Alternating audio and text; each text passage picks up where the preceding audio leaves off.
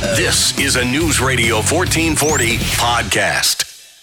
Good evening, everybody, and thank you so much for being with us here on Tactics, where speech isn't violence, tolerance isn't love, and disagreement isn't hate. Thank you so much and welcome to the program. We have a lot of show to get to this evening. We've got a lot of ground to cover, and we're going to do, I promise, I'll be doing my absolute dead level best to get to all of it. I'm not sure that that's even going to be possible with everything that's going on, but we'll try. As always, since we have been doing this for a while, we're going to go ahead and start with the coronavirus update. We'll probably be pretty quick on this tonight, not dive super deep into the numbers because there is so much else going on in the world that we have to get to, including right here in the state of Alabama. So we will definitely be doing that. But as always, we're going to go ahead and start with the latest update, the latest numbers from the Alabama Department of Public Health. So you can see here a couple things that we need to mention. First of all, they've completely overhauled the look of the website, which honestly, from a web design standpoint, the other one was probably better. Just from a technical sense, probably shouldn't complain too much about that. But the thing that I do want you to notice here, looking at this graphic, the thing that really stuck out to me is that you look there, and that is the per capita. If you're looking on the on the map, you'll notice that that is the per capita rate of confirmed cases of the virus.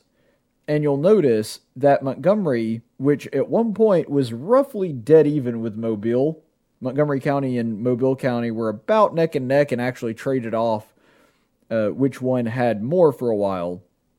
And the reason that I point to those two is because, of course, Montgomery County has a major city, the capital city, as does Jefferson and Madison and Mobile.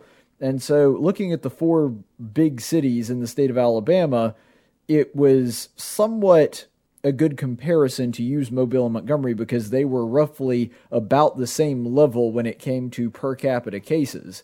And now what you're seeing is that Montgomery has actually exceeded Mobile by a pretty substantial margin. I mean, it's not like double the rate or whatever, but it's certainly more than it was. We're no longer looking at something where Mobile County and Montgomery County are roughly the same. And there's a couple of observations for that, a couple of possible explanations I want to dive into really quickly.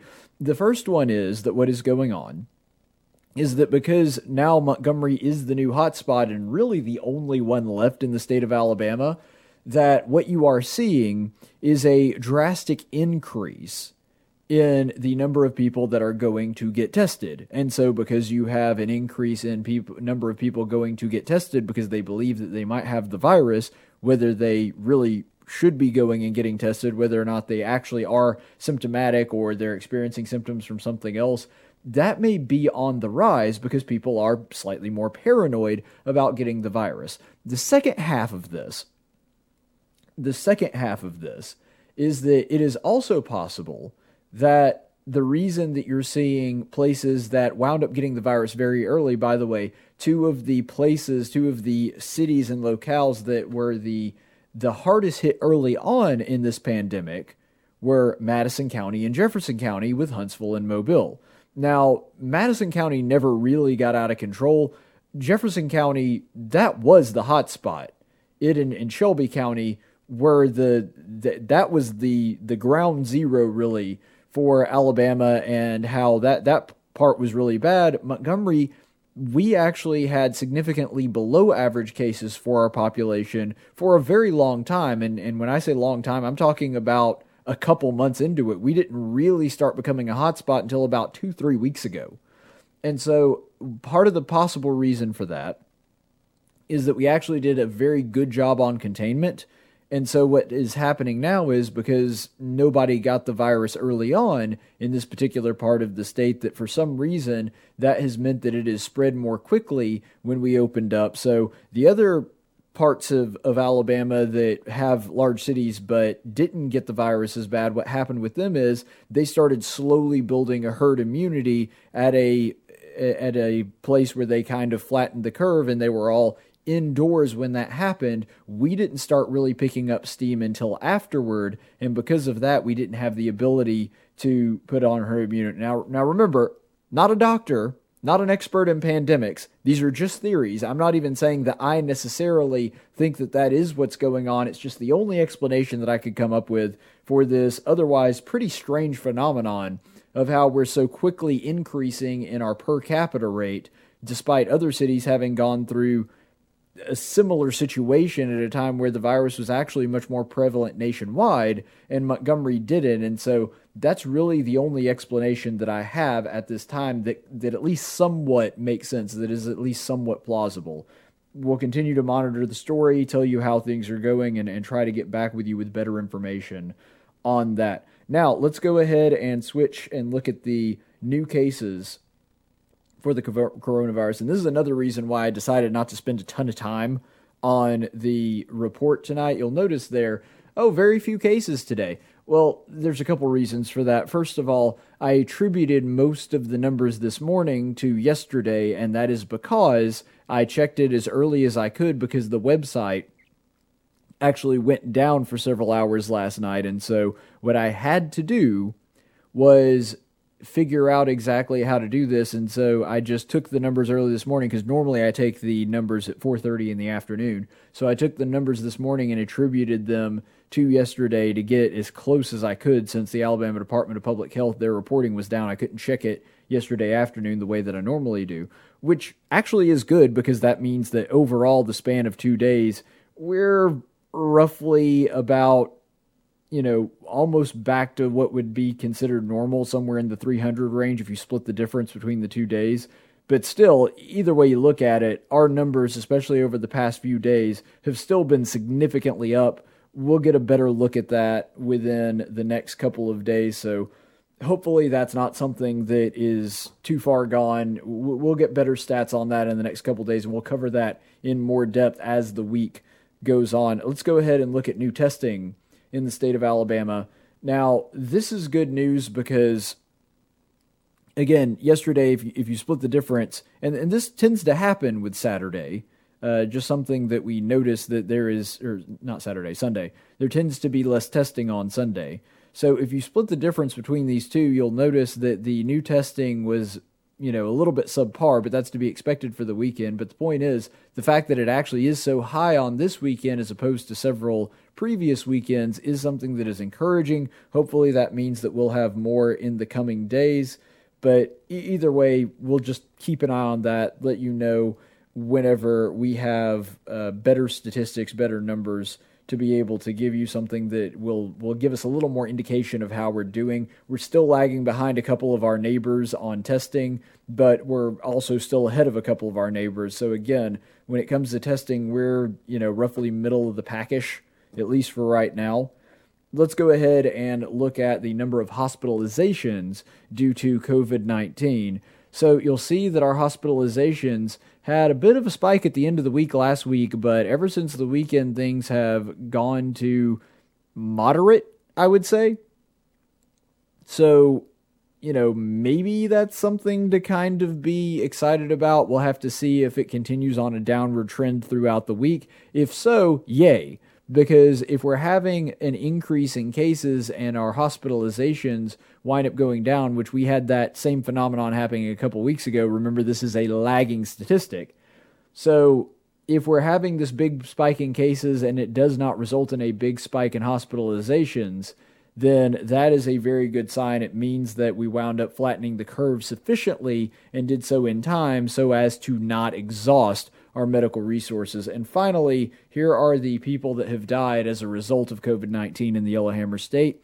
Now, one thing that you will pick up on very quickly about this one is that, there's a really big line there at the tail end, but that's actually Sunday. And again, I had to do the same thing with the statistics to keep everything even, to make sure everything was fair.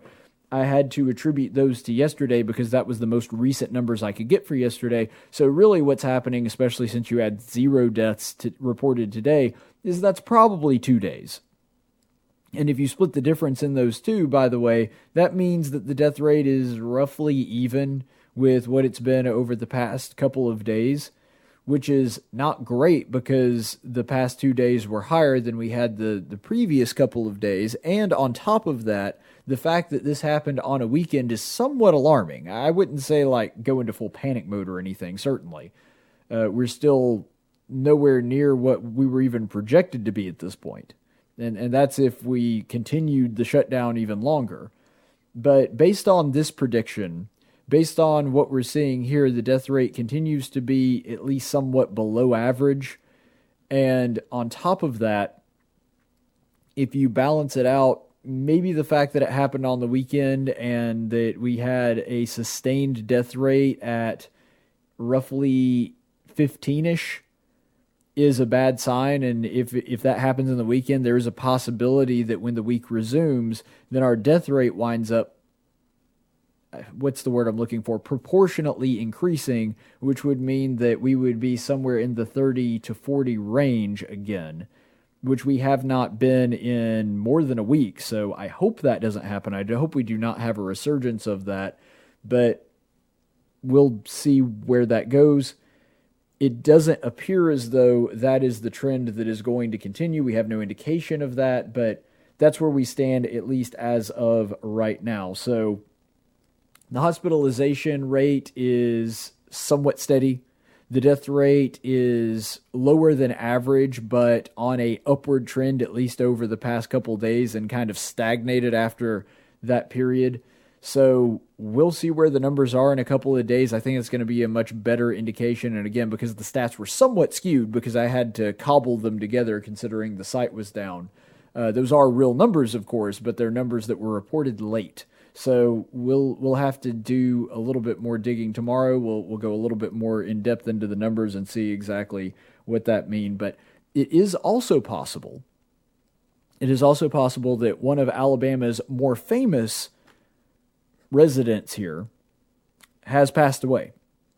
And this is something that's very hard for me to talk about because even though I wasn't alive for most of his coaching career, he is an integral part. Even somebody of my generation remembers him being an important part of the Auburn family. Pat Dye, at age 80, has passed away. We do not know if this death is in any way related to COVID-19. I'm sure there will be news on that in the very near future. But Coach Dye, who, I mean, just a fantastic part of the Auburn family, was always around, was always there, and wanted to be part of that environment, of course, went on a winning streak. And this is something that's important to me personally. When he came back and defeated Alabama in 1989 for the first time in Jordan-Hare Stadium, that was the year that I was born. So it was real nice of Coach Dye to give that to me as a birthday present, beating Alabama in Jordan-Hare.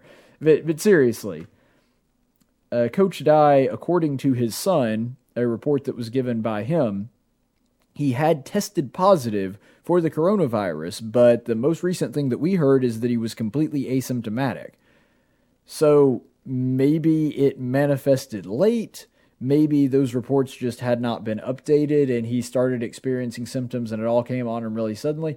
Look, guys, I know that at 80 you're no spring chicken and you're definitely in the danger zone for passing away with this disease.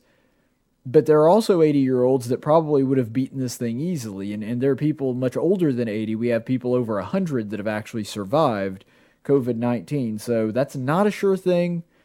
But either way, a devastating loss for the Auburn faithful, especially people in my dad's generation, the Generation X especially, because he was the coach during the formative years. He was there when they were in high school and college, and that kind of being the glory days of Auburn football, him being the coach that kind of turned that whole program around. And so there's a very special place in the heart of an Auburn fan for Coach Pat Dye, and he will be greatly missed. We'll try to keep you up to date on if there is any news as to what was the cause of his death, but either way, it is truly sad that happened. And speaking of sad things, and I hate to do this because today's going to be kind of a bummer episode, but it's just, that's the news. We had a lot of bad news today, and so I got to report on the news. Birmingham, our neighbors just, 45 minutes to the north, depending on how fast you drive. they're having a tough time right now. The largest, most populated city in the state of Alabama, though Huntsville is probably set to surpass it within the near future, but for right now, Alabama's biggest city is in real trouble because what has happened there here recently with the riots and reaction to the George Floyd case last night was especially devastating for the community. I actually happened to have friends that live in Birmingham that had their places of business attacked, that there were floors that were trashed, even though, I mean, obviously, not only were these people just basically innocent bystanders that had their companies destroyed, they weren't even in the same city as the incident that allegedly resulted in the riots taking place. And I say allegedly because I'm going to go there in a second and explain what all I mean by that.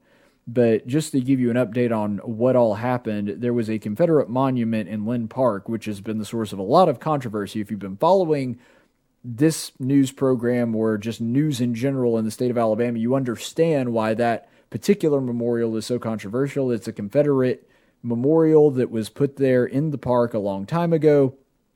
The city of Birmingham, which is a pretty deep blue city, they wanted to go ahead and get rid of it and actually got the votes, got the people in with the city council, had approval from the mayor and everything. And the state of Alabama has passed a law that says that you cannot just tear down, even if it's a city-owned park and you're the people that represent your citizens in the city, you're not allowed to take down any monuments unless you get our permission first. Now, this was an obvious play. I said it at the time.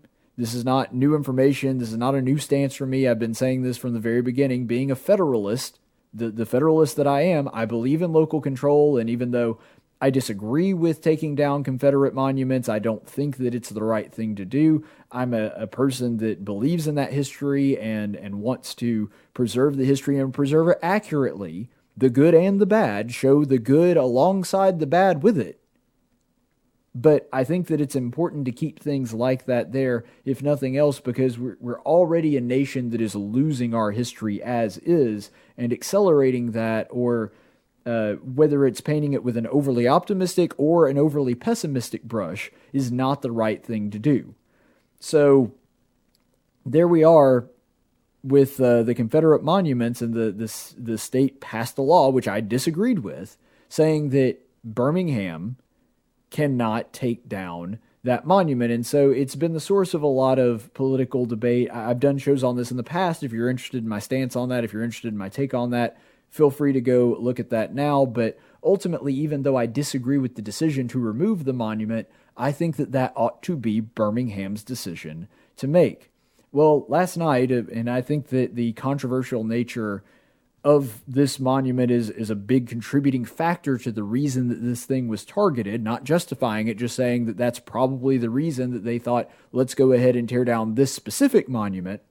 So that Confederate monument there in Lynn Park was attacked last night. They tried to tear it down. They attached a pickup truck to it and tried to pull it down that way, which, by the way, as a redneck, I have to comment on this. I was watching the way that they tried to tear it down. They basically just hooked a rope up to a truck and tried to use the rope and the truck to pull the monument down. And I got to tell you, it's one of the dumbest things that I've ever seen, because the way that they had it hooked up and the distance, the length of the rope that they had, and the rope wound up snapping, which could have very easily hurt somebody.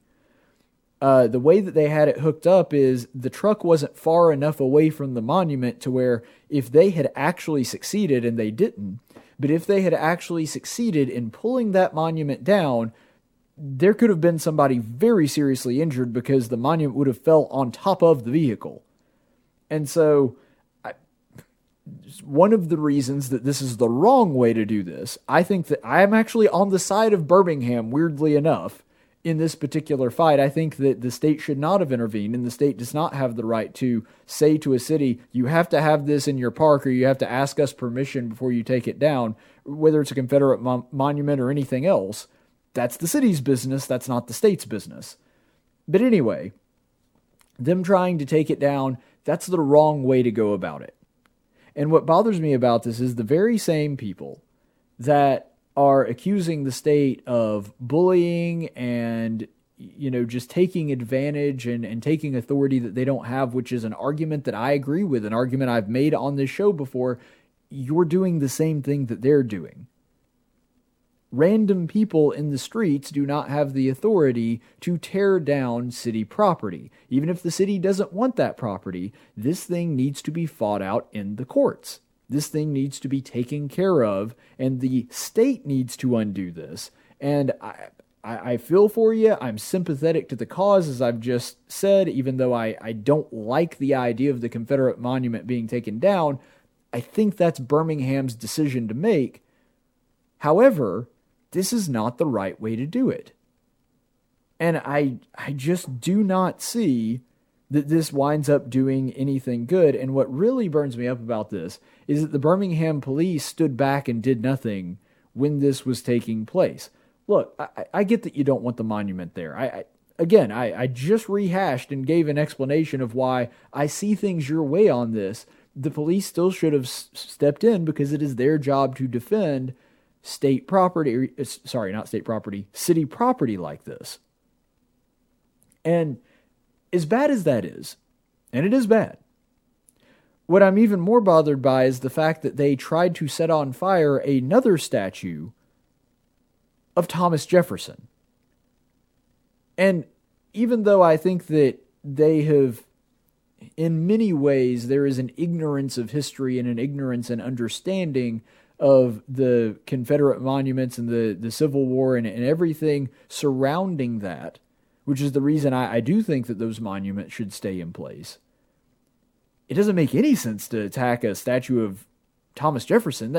That's unconscionable. I mean, especially when you consider that Thomas Jefferson was the biggest abolitionist by far of all of the founders.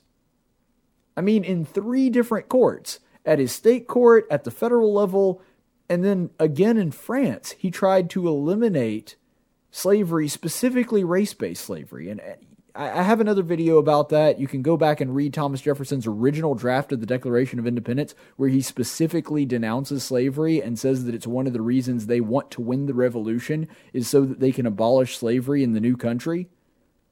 And you can go back and read that. You can hear me read it. I go through the whole thing. I'll go ahead and put a YouTube card up here once this recording is done so that you can look at that. But that just doesn't make any sense, and they're tearing up a whole lot of other things that, again, it really doesn't make any sense at all that they're doing this. And it bothers me because they are taking authority that they don't have and not going through the proper channels, which is exactly the same thing that the state is doing and bullying them. And so there is a healthy dose of hypocrisy going on here. Several other things in Birmingham were damaged. For example, the courthouse there had its windows smashed open. They actually wound up burning an American flag at the Wells Fargo building. So just all kinds of savagery and villainy going on. There has been a state of emergency declared in the city of Birmingham, and this was done by Mayor Woodfin. And there is a citywide curfew at 7 p.m. Now, again, my initial instinct is always to give the people as much freedom as possible and to not punish the law abider alongside the lawbreaker. And that's one of the reasons that I'm not a fan of curfews. First of all, in virtually every situation, they've shown to be completely ineffective in doing what they set out to do. And we actually had this fight right here in Montgomery with the curfew on was a result of the coronavirus and our own Mayor Reed, calling for that, even though there's no reason to believe that that would actually help curtail the spread of coronavirus. In fact, the exact opposite is true. It winds up spreading it faster. But anyway, and I've gone over that in previous episodes as well. But at least here it does make some sense. Still don't agree with it. Still don't think it should be done. I still think that curfews are overly heavy-handed, that they don't really solve the problem because, by definition, the lawbreakers are going to be still out because those are people that break the law. But regardless, at least in this situation, I do understand the rationale. At least in a circumstance like this, to keep property damage to a minimum and that kind of thing. I get it. They want to make sure after dark everybody is put away because they're less likely to do illegal things if they're only allowed out in the daytime, and they're able to round somebody up if they're just suspicious. But that's the thing in this country when we're talking about justice, and I do think that it's interesting that since we're having this conversation that largely revolves around the role of law enforcement and the power of the state and the municipality, that the solution to this has been to give the state and the municipality more power than they normally have. I do at least understand the rationale of a curfew in this one particular situation, and I understand that as a mayor, that's a very tough call to make. So I do not envy Mayor Woodfin on this, but at the same time, I just can't get on board with that. I don't think that it's the right thing to do. The state of emergency I don't necessarily have a problem with. For example, the governor has allowed for the deployment of the National Guard. There have been rumors circulating around, unverified as of yet, that similar things are planned to take place here in the capital city tonight, and so the National Guard has also been approved to try to keep the peace here in the capital city. So hopefully there's no funny business going on there. But to show you the scene and what was going on and some of the inhuman savagery that was taking place the other night, here is a clip of some AL.com reporters who were actually attacked by the rioters. Take a look. We're going to stick together here media-wise. I'm sorry, guys. We're getting attacked on camera. We're getting attacked. Nobody! Oh my God! That's our Madison underwear. Oh my God! Help!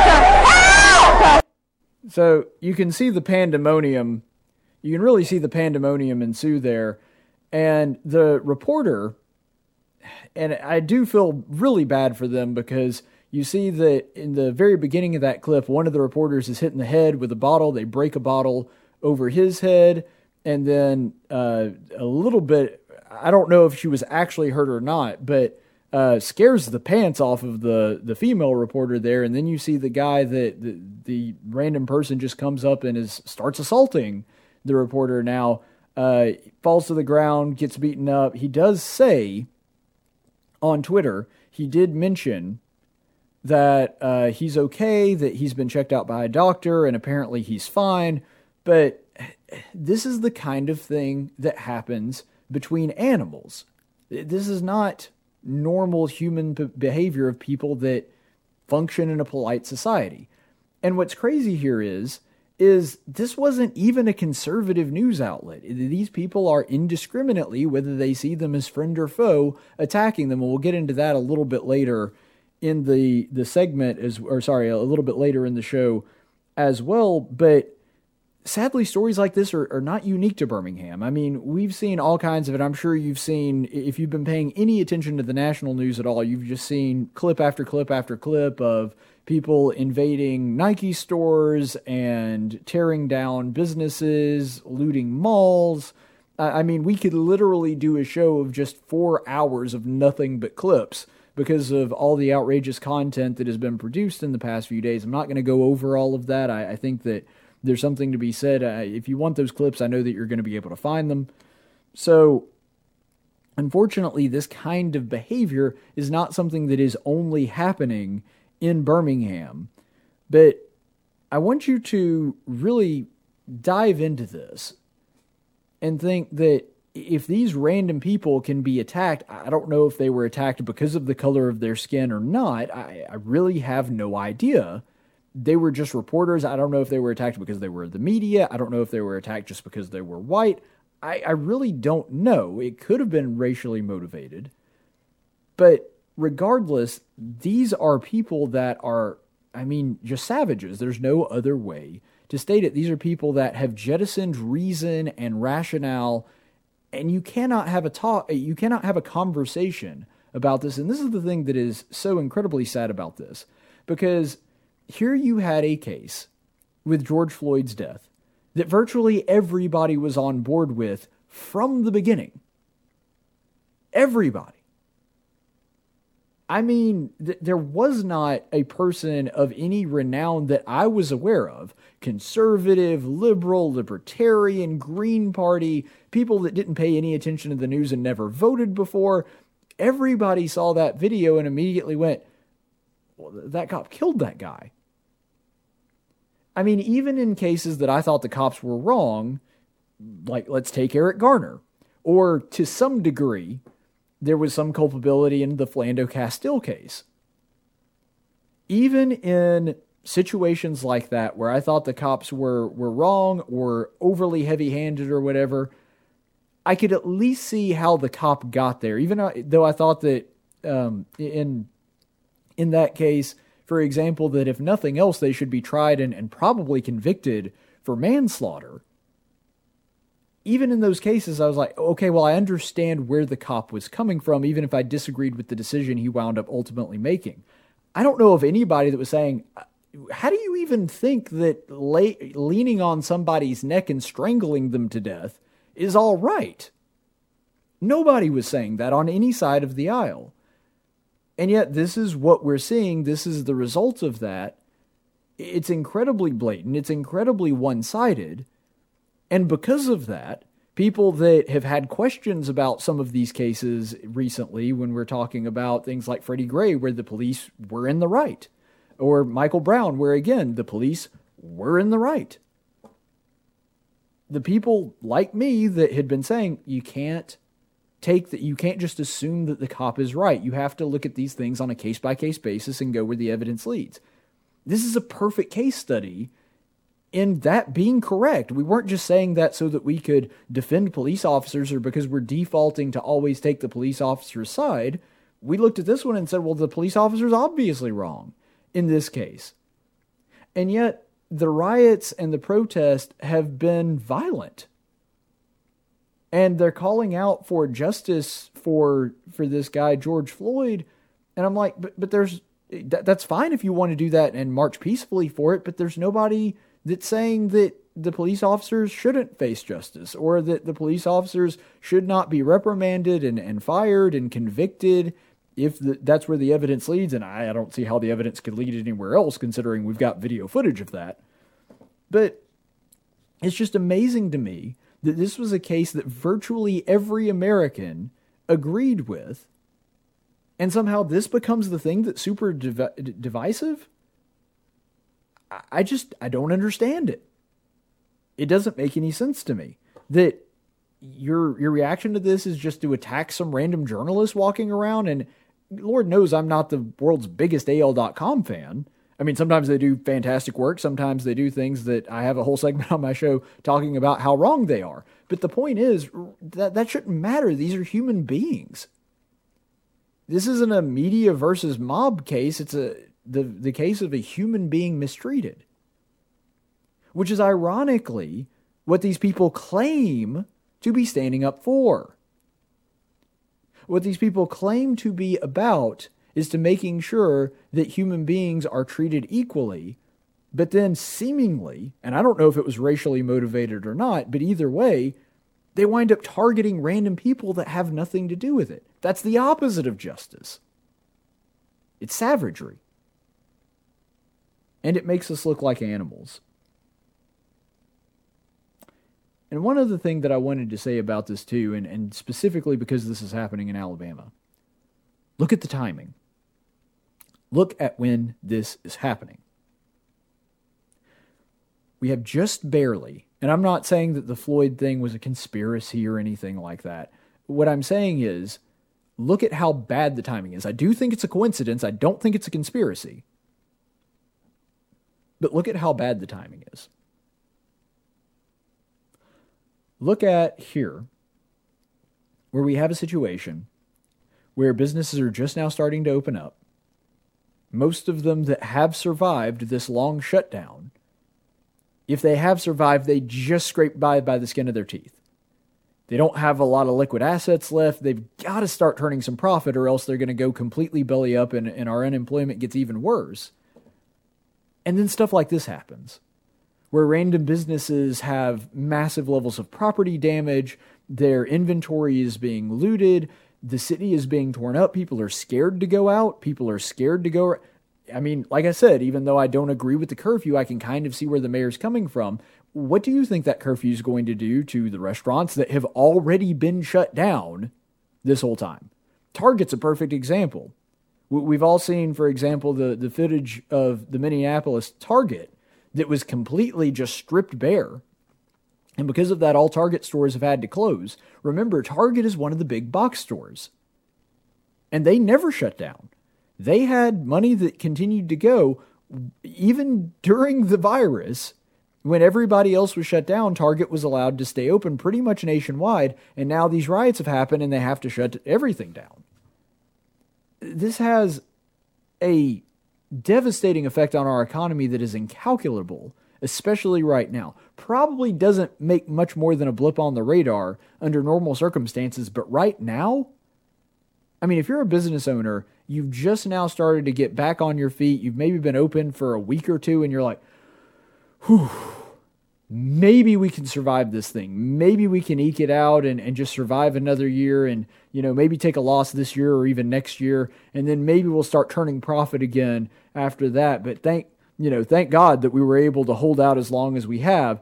And then something like this happens and your business gets smashed in. I mean, the timing could not be worse.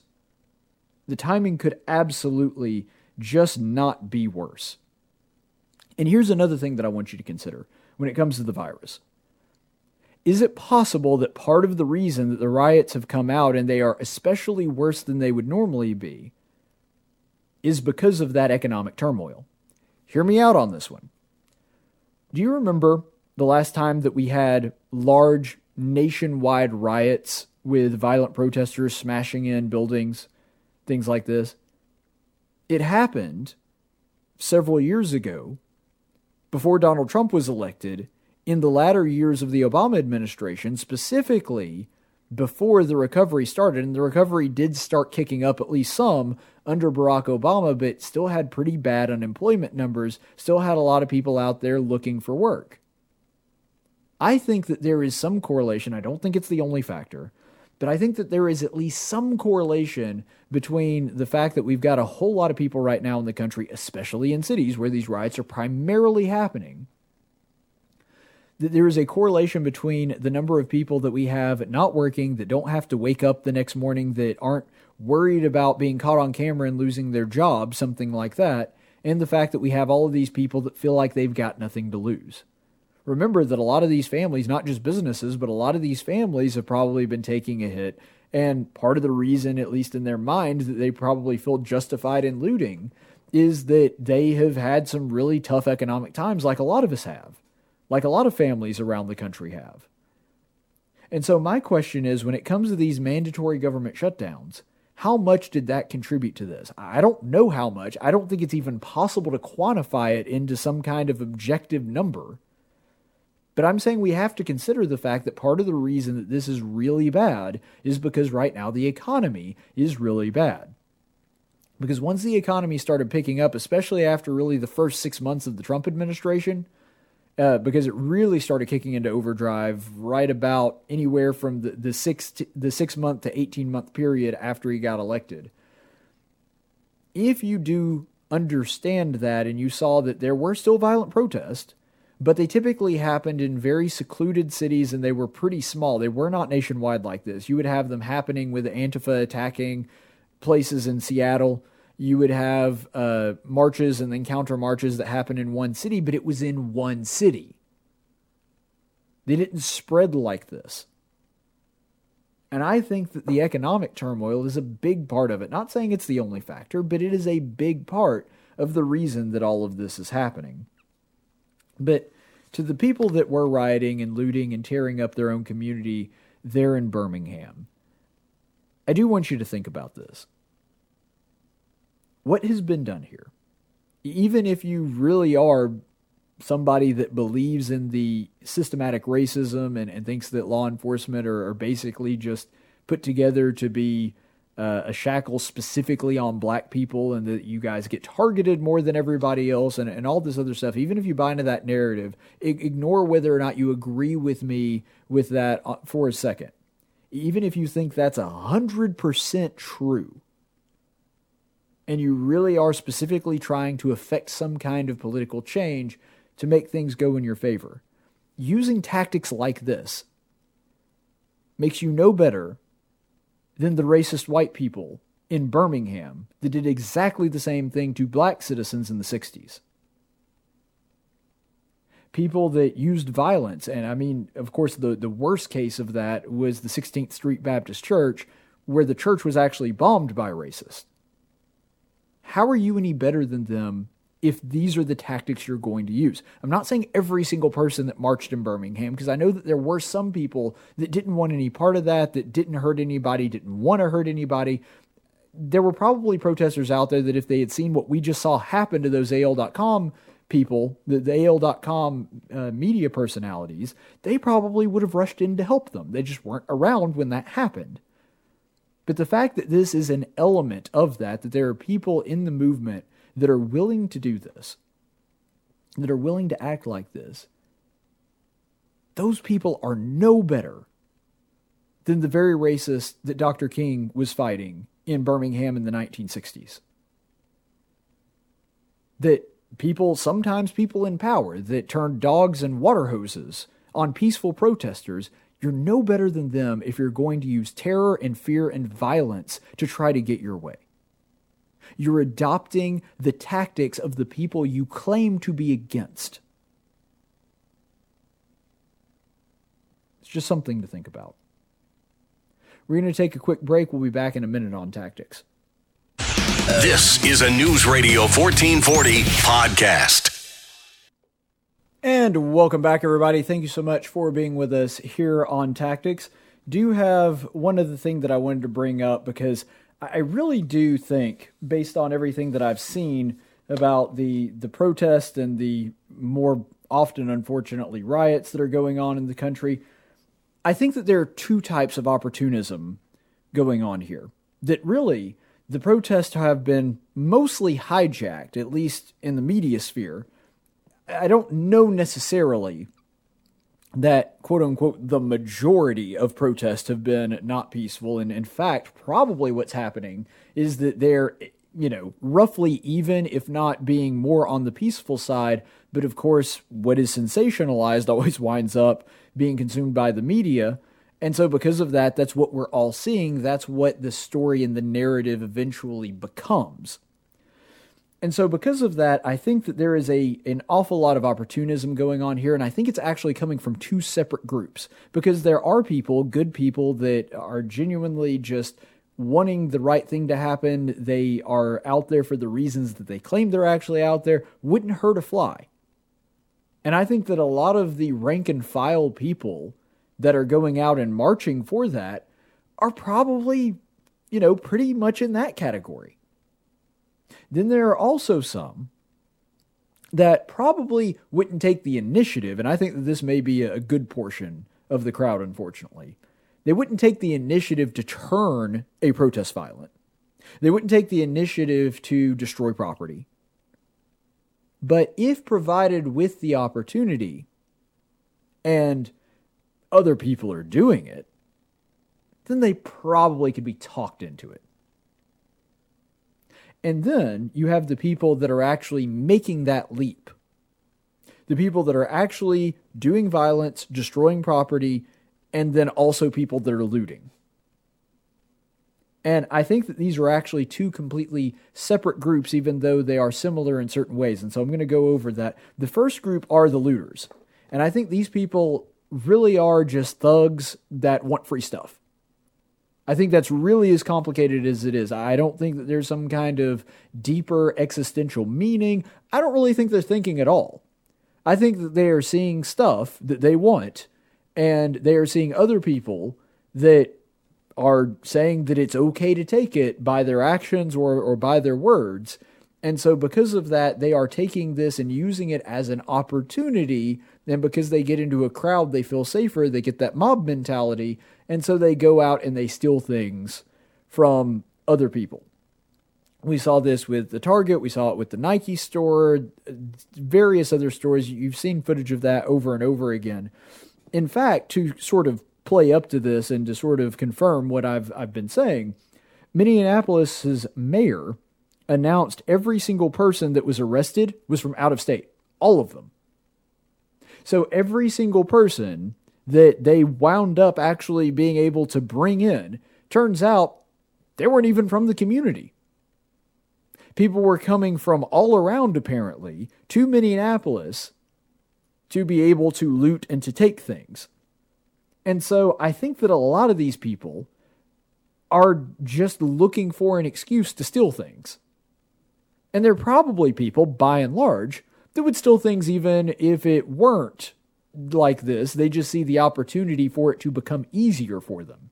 In other words, these are the same kind of people that would just as soon steal from these same stores or other people, but now they see an opportunity to do so with much more ease. And so I think that that's a big part of this, that there are people that are just basically driving in from other places because they say, hey, it's going to be a lot easier to get that TV that I would like to steal from my neighbor. It'd be much easier for me to just do it when I've got a crowd and can do it directly from the store.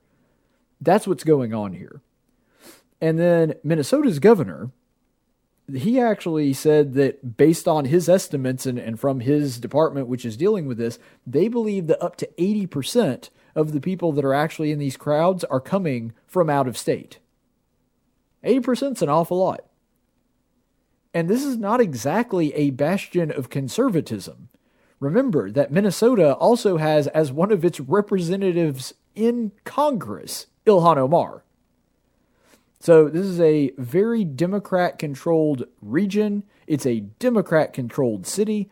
And I'm not blaming the Democrats for that. I'm just saying that you couldn't make the argument that what's going on here is that these are, that it's conservatives that are trying to infiltrate and make the crowds look bad. That just seems ridiculously unlikely with this. The people that are looting are, by and large, I think, people that are just using this as an excuse to get free stuff. And these people, as a general rule, they don't care about the Black Lives Matter movement. They don't care about George Floyd. They only care about themselves. The fact that they are willing to steal is a pretty big testament to that. Because if they were really concerned about the issue, again, whether or not you agree with me on the idea of systemic racism still being a major problem, a major issue in the United States of America, whether you might think that it's 100% real. But if you are that person that believes that, then what you would have to do is do the exact opposite of what these looters are doing. If you are a true believer, as it were, then you would never do something like this, because you know that it hurts the appearance of the movement. You know that you are less likely to get that which you want, in other words, reforms or whatever it is that the crowd is saying that they want from society in general, if this is the face of the protest. You know that that basically makes your political message completely null and void and gets all lost in the static. And so what's going on here is that those people probably are very upset that there are people that are looting and rioting. But the second part of this, the second group of people that are infiltrating this movement, these protests, is Antifa. And the thing about Antifa is they want chaos. They want violence. It's part of their mantra. They want violence in the streets. They do want to overthrow the capitalist system. And one of the ways that you can do that, you can look back at Saul Alinsky, Cloward and Piven. You look at all the socialist and communist revolutionaries through history. They all believe that the way that that had to take place, I mean, even including Adolf Hitler, there's a reason that he had the brown shirts. They all believe that it had to happen with giant civil unrest, primarily with groups of people creating chaos in the streets. That's their goal. They don't really care about black people. They would pay lip service to it, sure, but ultimately, they don't really care about that. They really care about the socialist revolution that's going on, and if they can use black people to get there, well, then that's fine with them. And here's some proof of what I'm saying. There is an infiltration by Antifa, by people, by the way, who primarily aren't even black. There are some black people in Antifa, but if you look at pictures, you look at it, it is a organization that is largely overwhelmingly white. If you've seen pictures, and remember that Antifa is most active, for example, in the Pacific Northwest, in states like California, Northern California, that area. They're especially active in Oregon and Washington. And you'll notice that in pictures there, and this partly reflects the demographics of those areas, very, very few non-white people. And by the way, if you look at this clip, you'll see this actually happening in real time. I want you to know this is not. Don't police people's way of Let me tell you this. themselves. This is not a black woman who's put in Black Lives Matter. I just want you to know that right, but y'all doing that for us, and we ain't asked you to do that. Listen, don't spray stuff on here when they gonna blame black people for this, and black people didn't do it. They not gonna show y'all faces when they see that on their building. They gonna blame that on us. Y'all are part of the problem. News come on, they gonna say we did that. We didn't do that. Stuff like this ain't right. And right there, I think that the woman that is doing the taping, that's actually a pretty brave young lady. And what you're seeing there is two women with Antifa. They're dressed all in black with the mask on. They're clearly members of Antifa infiltrating this protest. They're the ones that are there causing the property damage. The people that are there for Black Lives Matter, at least the ones that are standing there, not saying that there aren't violent parts of Black Lives Matter as well, but they're looking on and they're saying, no, don't do that. They're going to blame us for that. And Antifa is there putting up, Black Lives Matter and all of that stuff, trying to make it seem as though the people there that are protesting are the ones responsible. And when the black people ask them to stop, they ignore them and do it anyway. Like I said, Antifa doesn't care if they have to use black people, doesn't care if they have to use other minority groups. Frankly, they don't even care if it was white people. They don't care what side they're on, as long as it leads to a socialist communist revolution. That is Antifa's end goal. They don't care who they have to use or step over to get there. And that video is one of, I'm sure, many, and there actually are other videos of Antifa doing basically the same thing. They just didn't have the woman giving commentary there in that video. They're trying to turn this into a full-on war between the capitalist system and everybody else.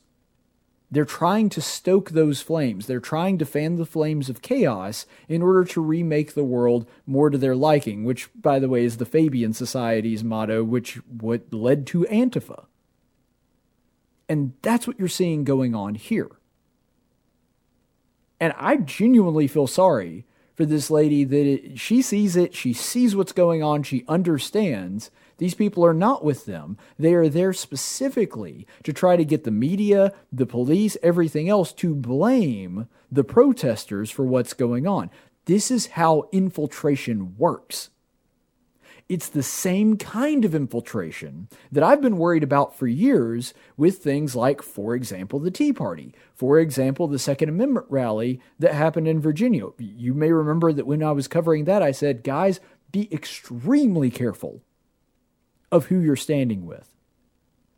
Because it only takes a handful of nuts, especially nuts that happen to be armed with firearms. Now, granted, I don't think that anything really would happen because those people would be surrounded by good citizens that actually do want to protect people and protect lives that would also be armed to the teeth if they tried to do something at the Second Amendment rally. But all it takes is one person that is there to infiltrate and to try to make the movement look bad in order to completely co-opt and overhaul what is going on. Look at what happened with all of the protest over the coronavirus. There were people at Michigan's state capitol. They just took a picture of a guy yelling at politicians, not yelling at police, yelling at politicians, but the way that they framed it and the way that they cropped it, they made it look as though the guy was yelling at the cops. And that became the symbol of the whole movement. That became the image that the media ran with because they wanted to paint the people in Michigan there with guns protesting and carrying the way that the Constitution commands and doing so peacefully. They tried to paint them as radical racist and, rabid Trump supporters and all these other things they had not a lot of evidence for, to be perfectly frank. And they tried to co-opt that and make that the symbol of all the protests nationwide. Antifa's doing exactly the same thing here. It's just, instead of the picture being misleading, they're trying to create the misleading image. That's what's going on here. This is how they infiltrate groups. And it really is, because here's the thing. This is how this works. Let's say that the result of this is the intended result, and you have a whole bunch of people that get angry at the Black Lives Matter protesters for this. Well, the Black Lives Matter protesters are going to lash out and lash back at the people that are angry about this, that don't know that Antifa was the one that was actually responsible, that was basically trying to frame them. Well, see, then you wind up with two people in a very heated discussion going at it with one another, despite the fact that neither one has technically done anything wrong. Because the person on the protesting side, they're like, no, I was there. There was nobody that was doing something like that. They weren't spray painting and graffitiing buildings. They weren't smashing in windows. And the other person's like, but I see the pictures. It's right there. You see how this works? You see how they use this to try to turn people against one another? That's how you do it, gang. And this is how Antifa operates. Now, another thing that's really interesting about this is sort of at the meta level. There have been multiple reports from different cities, and this is footage of just one of it. There's other videos similar to this as well, of Antifa just somehow coming across random giant pallets of bricks, which seems super convenient considering they tend to use them to throw them at police officers or smash in windows. Here's that clip.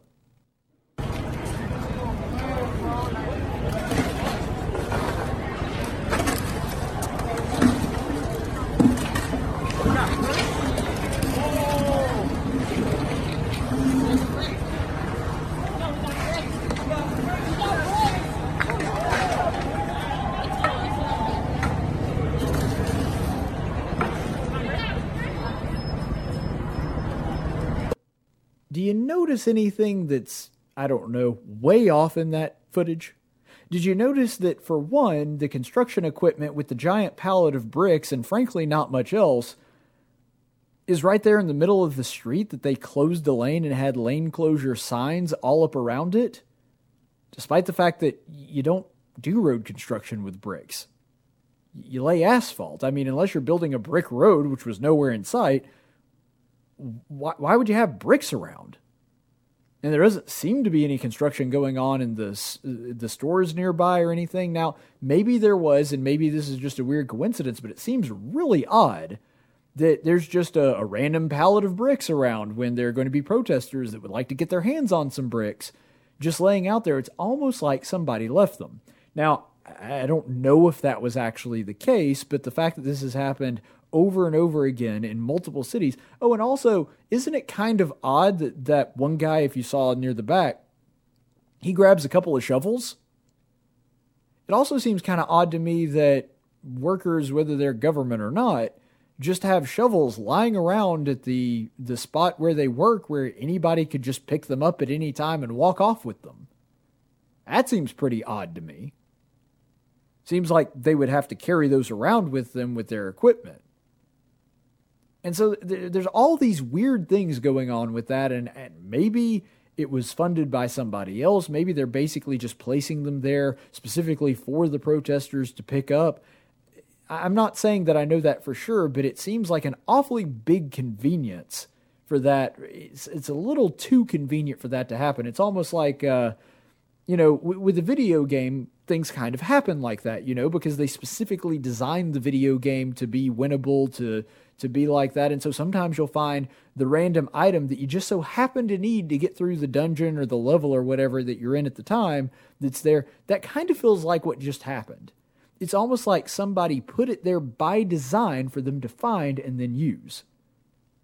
And you see there, it didn't take an awful lot of effort to break down the barricade, to get the bricks unwrapped, and to be able to get them out very quickly. Again, it's just a lot of odd coincidences that just happen to string together. Something's fishy there. So I guess we'll just continue to look into that and see if something like that was actually happening. Maybe the city workers or the city planners or whatever can explain that. I don't know, but we'll have to keep an eye on that one for sure. But the main point behind all this is that Antifa and groups like them, whether they're big secret donors and backers that might be doing stuff like this, and by the way, Antifa does, in fact, have large corporate backers. You have to follow the money a little bit, and it takes some doing to get there, but Antifa groups have been known to have transportation, things like that supplied to them, and so this does happen on occasion.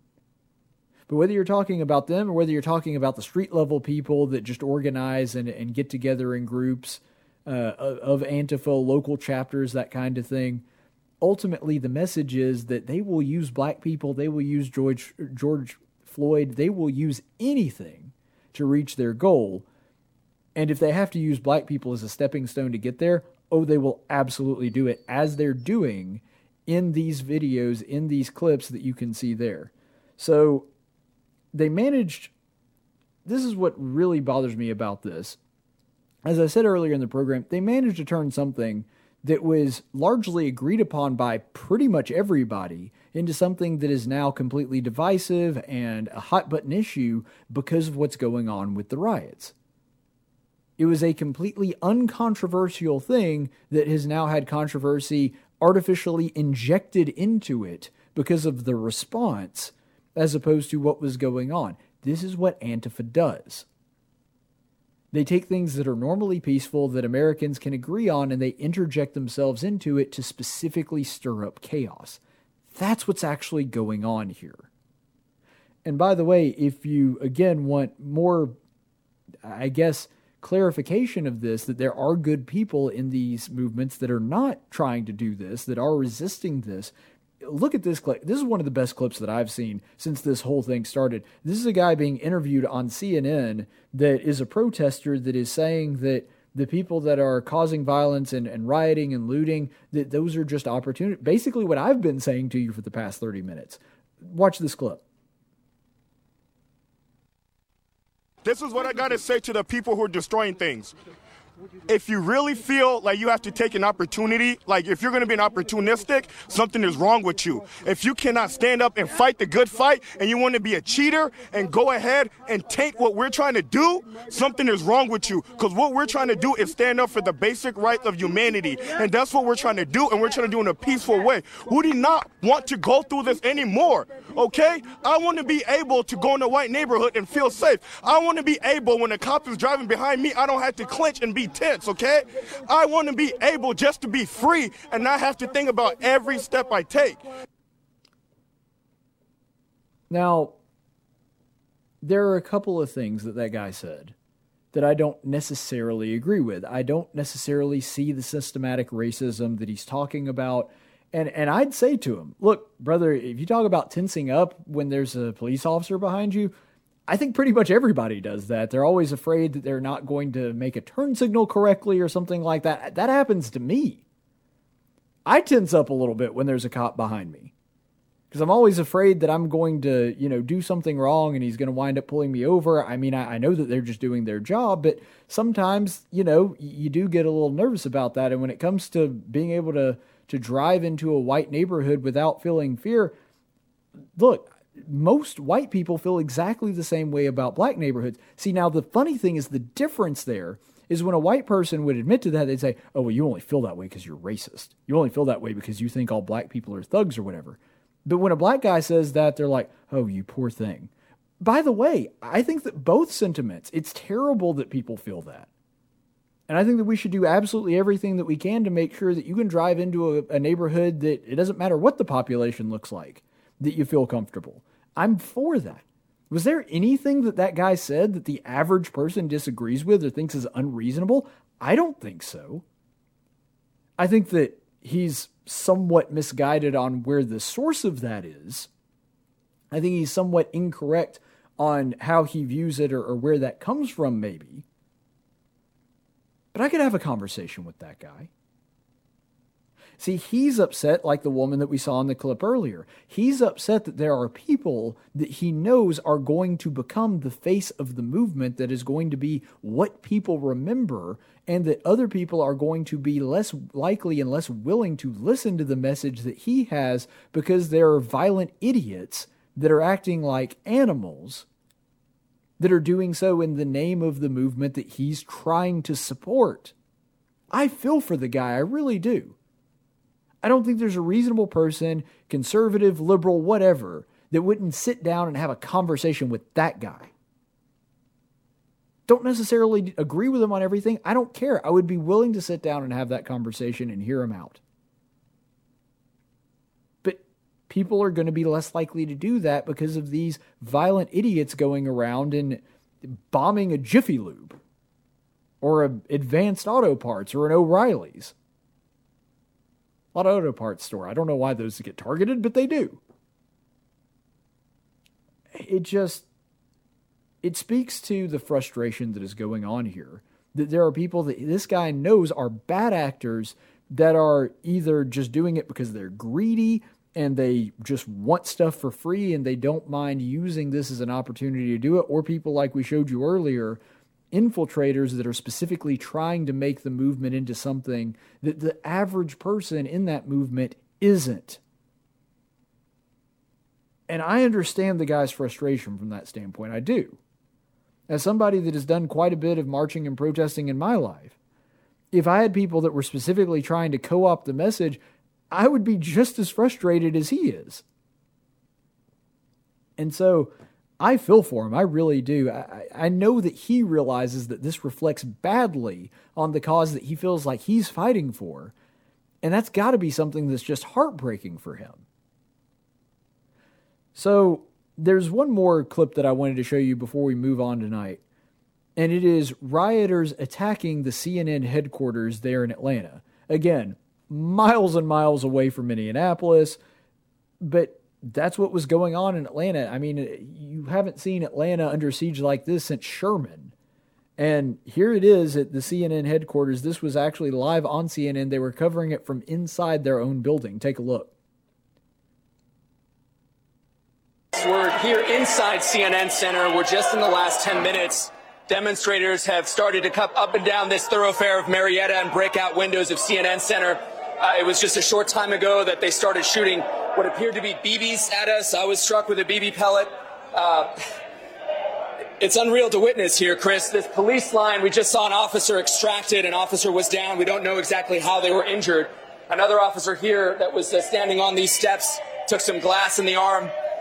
These demonstrators are ready to confront these law enforcement officers. They've broken out the windows here and are continuing to throw objects. There's just another projectile fired. Appear to be a full water bottle. But there are officers that we can report. At least 2 officers have been injured. One of them, it appeared to be seriously injured. We've heard the chants of no justice, no peace. Another large object just thrown there at CNN. This is our home, Chris, you know. This is where we come to work every day. Journalists who are trying to tell the truth, trying to deliver information. It's one of the noble parts about society, and these demonstrators have decided to come here today to take out their frustration and their anger, not just on the police, but it seems on our CNN Center as well. I mean, this is a crowd that came to confront police. They're angry, and we can't underscore, on the cursory level, you see the violence that is happening and unfolding right in front of our cameras. They're here under the premise because a black man was killed by police. They want to hold police accountable. Their message, however, has taken a violent tone here, and we don't hear the mention of George Floyd's name at all. You have some people are laughing, some people are videotaping. I just threw something on fire, Chris, a firecracker. Yep. Something's on fire. Nick, you all right? You okay? You okay? You okay, guys?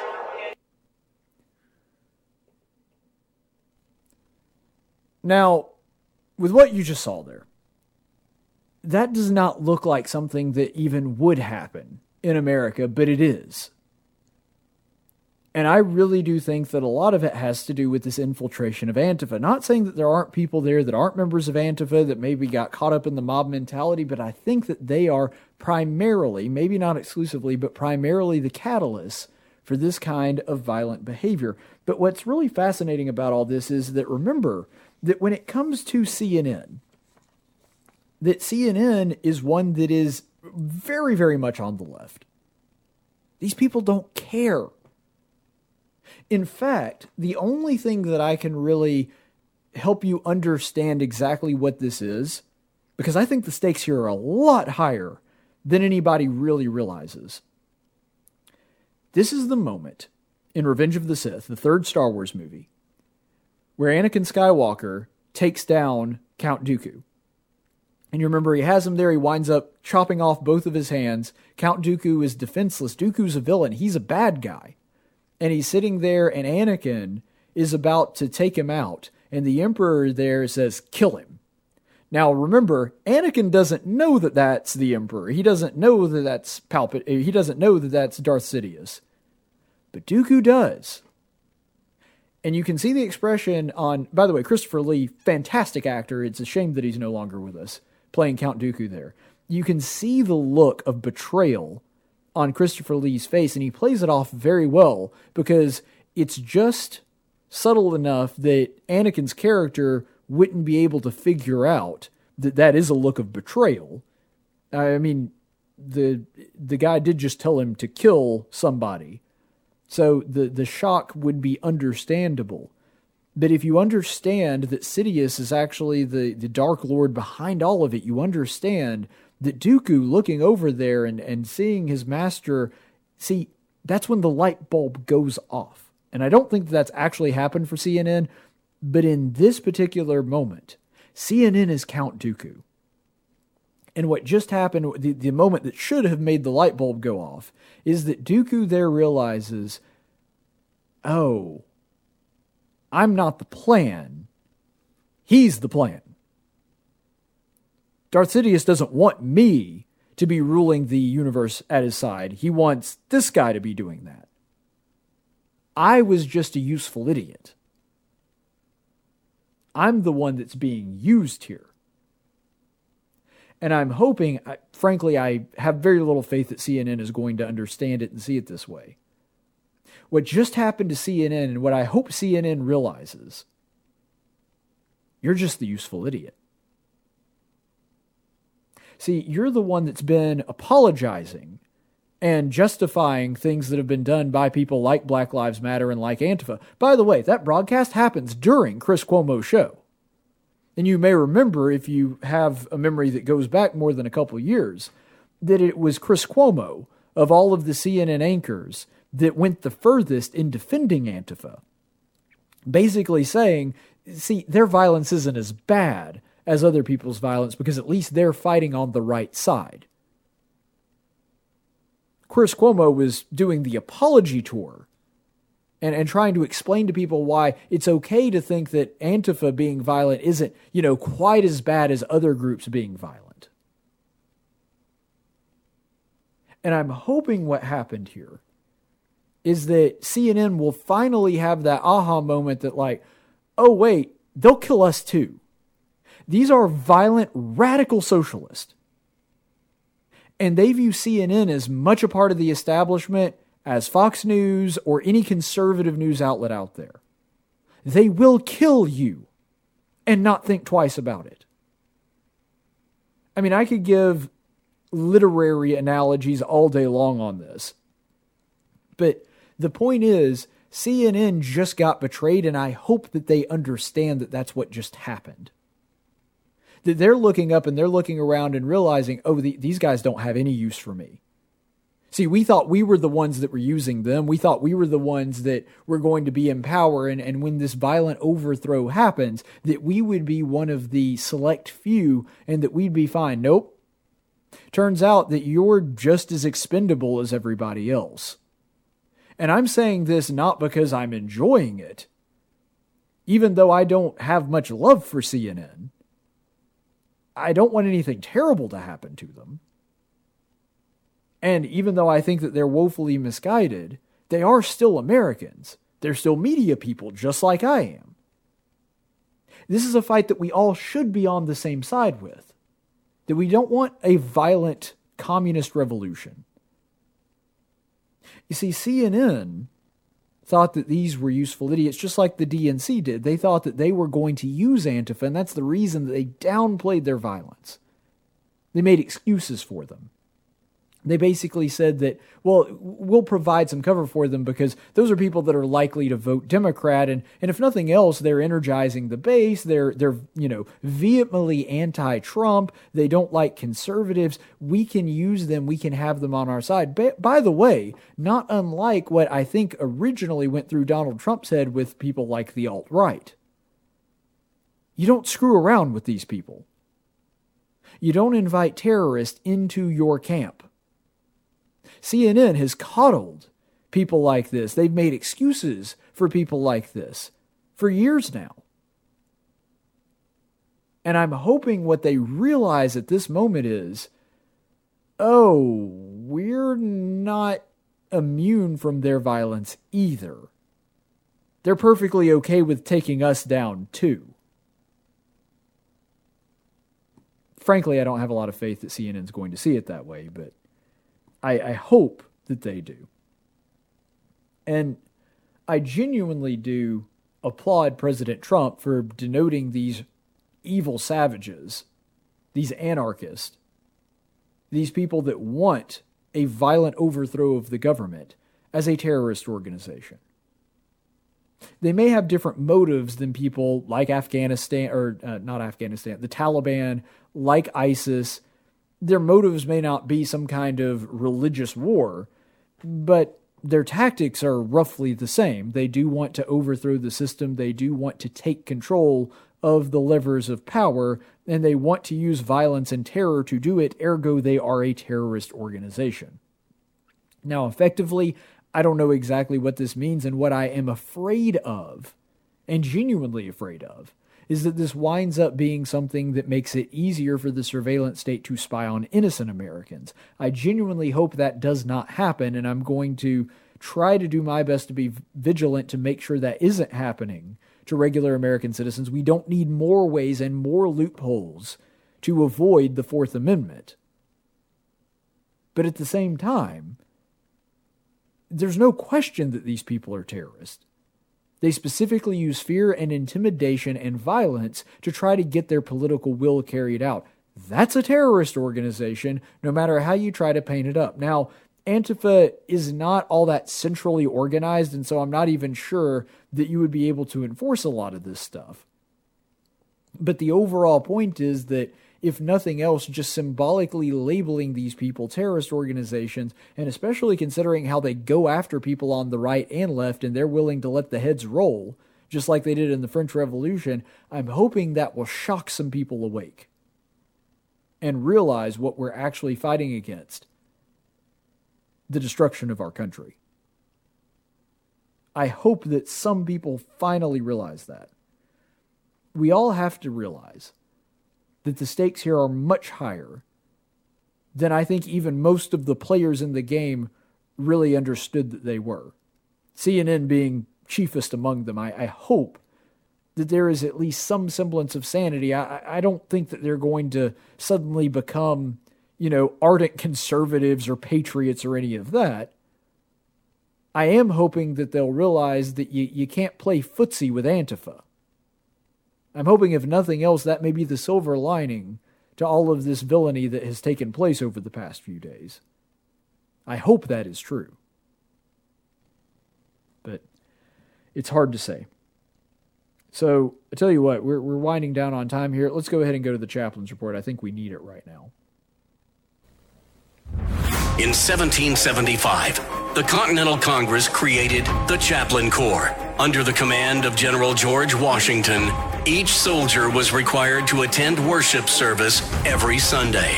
While other armies advanced on their feet, Washington's troops advanced on their knees. It's time for the Chaplain's Report with Caleb Colquitt on Tactics. Our Chaplain's Report today, we're actually going to be foregoing our usual series on the Book of Samuel. We'll be rejoining that shortly. But I'm going to do something very unusual for the Chaplain's Report, something I do not normally do. but I feel that it's imperative. Now, normally the Chaplain's Report is free from recent news. I don't plug it into what's going on in the world, at least in the sense that I don't like put it together with a news story intentionally. I keep it at least somewhat separate, and it's basically just a Bible lesson. I'm going to add something in here because it's incredibly timely and there is a biblical message in it. It's a clip, and it's a little long, but believe me, it's worth it. From Bernice King. She is the daughter of Martin Luther King Jr., and the words that she's saying, I think that we could all stand to try to digest and take to heart here for a moment. I have to make an appeal to my brothers and sisters because I realize that the only way to get constructive change is through nonviolent means. You know, a lot of people have been using my father's words. Sometimes I get a little upset when people do that and co-opt those words and take them out of context. But I realize that he gave his life to this nation. He was a son of this state and of this city, born on the soils of this city, on Auburn Avenue. But he said to us,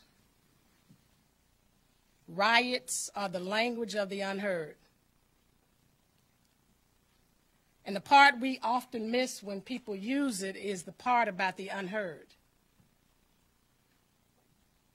This is a time when we all have to listen. We have to listen to the cries that are coming out of the hearts and the souls of my young brothers and sisters and all of the others that are in the streets of America right now and in our city.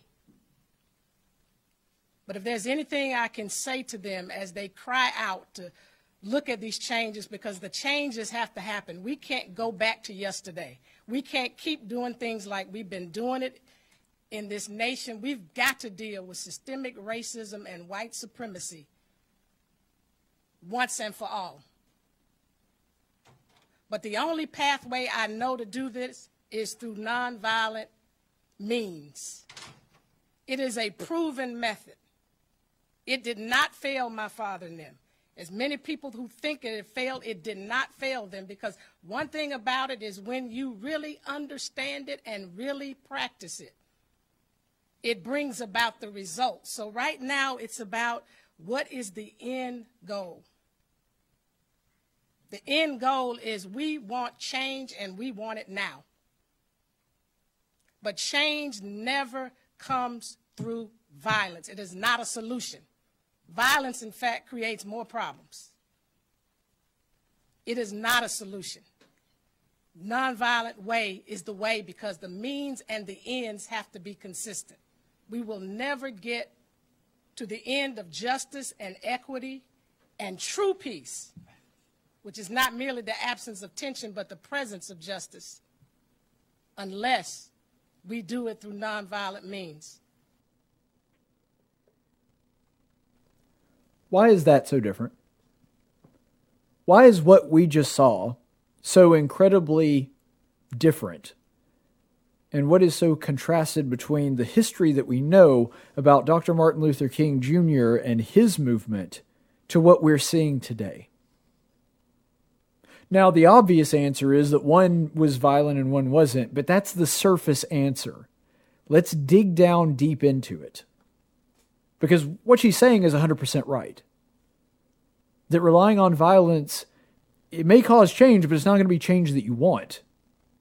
It only makes things worse.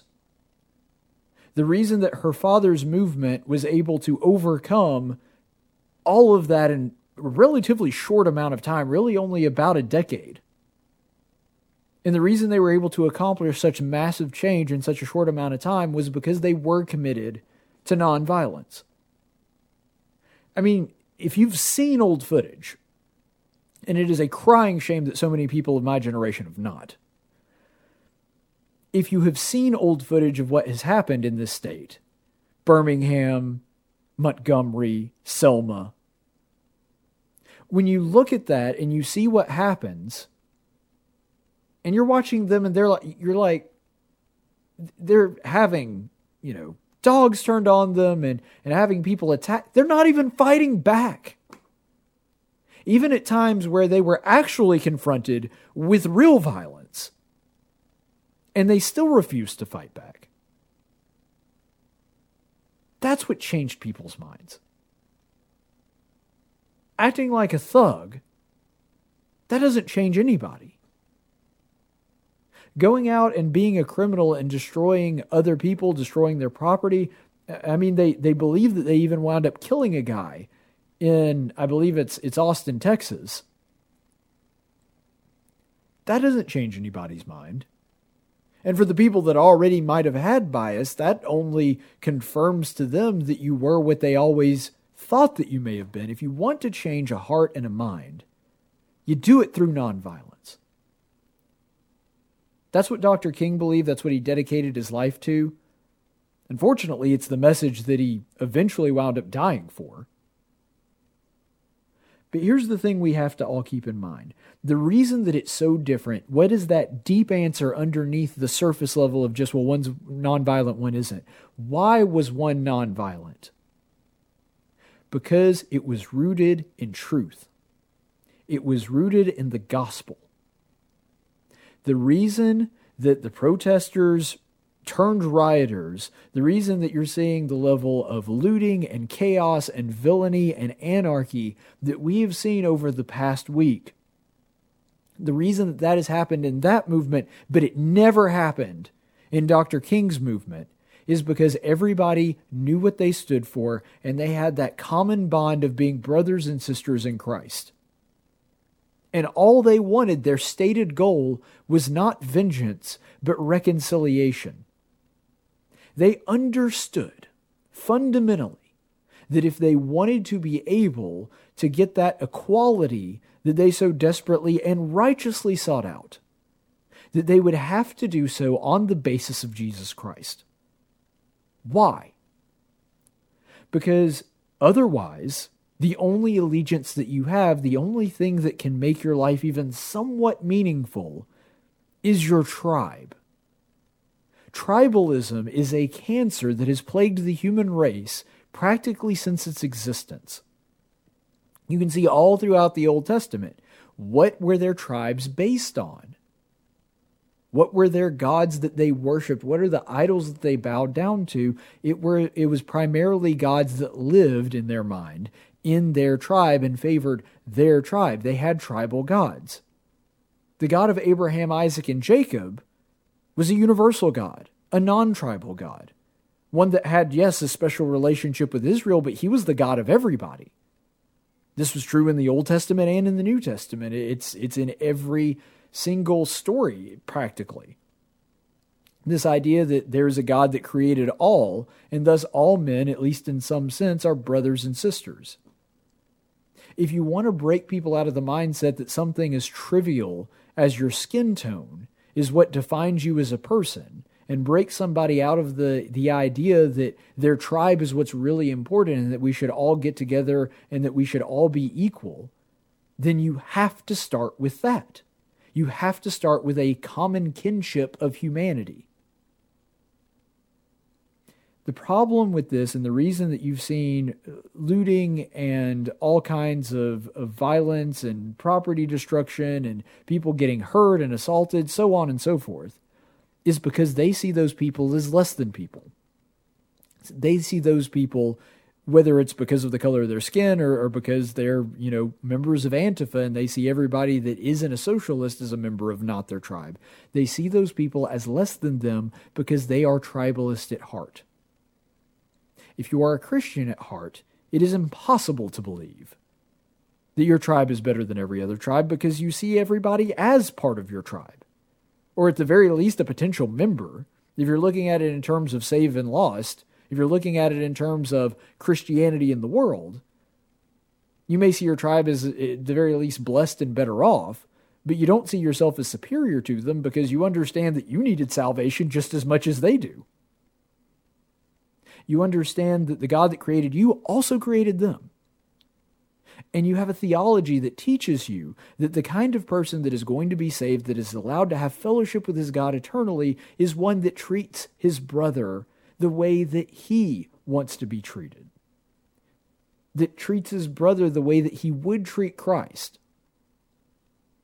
that he sees his Savior in everyone. He sees everyone as an image bearer of an almighty creator.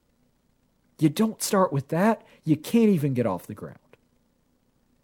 And I think that we need to understand that, especially in the light of what we have so recently seen, especially in the light of what we have just witnessed and telling people from on high in pillars of power as a government, you're not allowed to go to church. Church is a non-essential function. Did we really expect anything else? If a society is comfortable in telling its citizens that church really doesn't matter and you don't really have to do it, and by the way, we can just kind of take that away from you anytime we want to a society that is so incredibly flippant about that, is it really any surprise that it could birth a movement as violent and evil as this one? Because I don't think so. I mean, heck, even very good and godly nations occasionally spur something like this. When we have reached that level of depravity, it comes as no surprise to me. When we have so forsaken God that we can write it off as literally non-essential, that we go and worship him, then I genuinely can't think of any different outcome. When you start with that, what Bernice King was just talking about, the reason that her father's movement was different is because everybody had to sign a non-aggression pledge. And part of that pledge was to read the scriptures daily, reflect on them. Another part of that pledge was to remember that we were seeking reconciliation and not vengeance.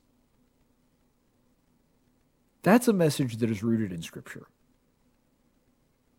Treating everybody equally, the call to equality, is something that really only makes sense if you believe in a single universal God. It doesn't make sense any other way. Why shouldn't one tribe take advantage of another? Unless you have a people that are rooted in that fundamental truth, equality is impossible. Reconciliation is impossible. Bloody tribal wars are the only result of such a people. And if we do want to get to exactly what she was talking about, nonviolence is the only approach that can be taken to reach that goal. You can't get to peace and nonviolence through violence. It just doesn't work that way. Never has, never will. There is a peace that can sometimes be found only on the other side of war. But within a nation, within a movement, you can't get there through violent means. It doesn't work that way. All it does is breed more fear and resentment, which eventually leads to more violence. And so, what she's saying is 100% correct. You can only...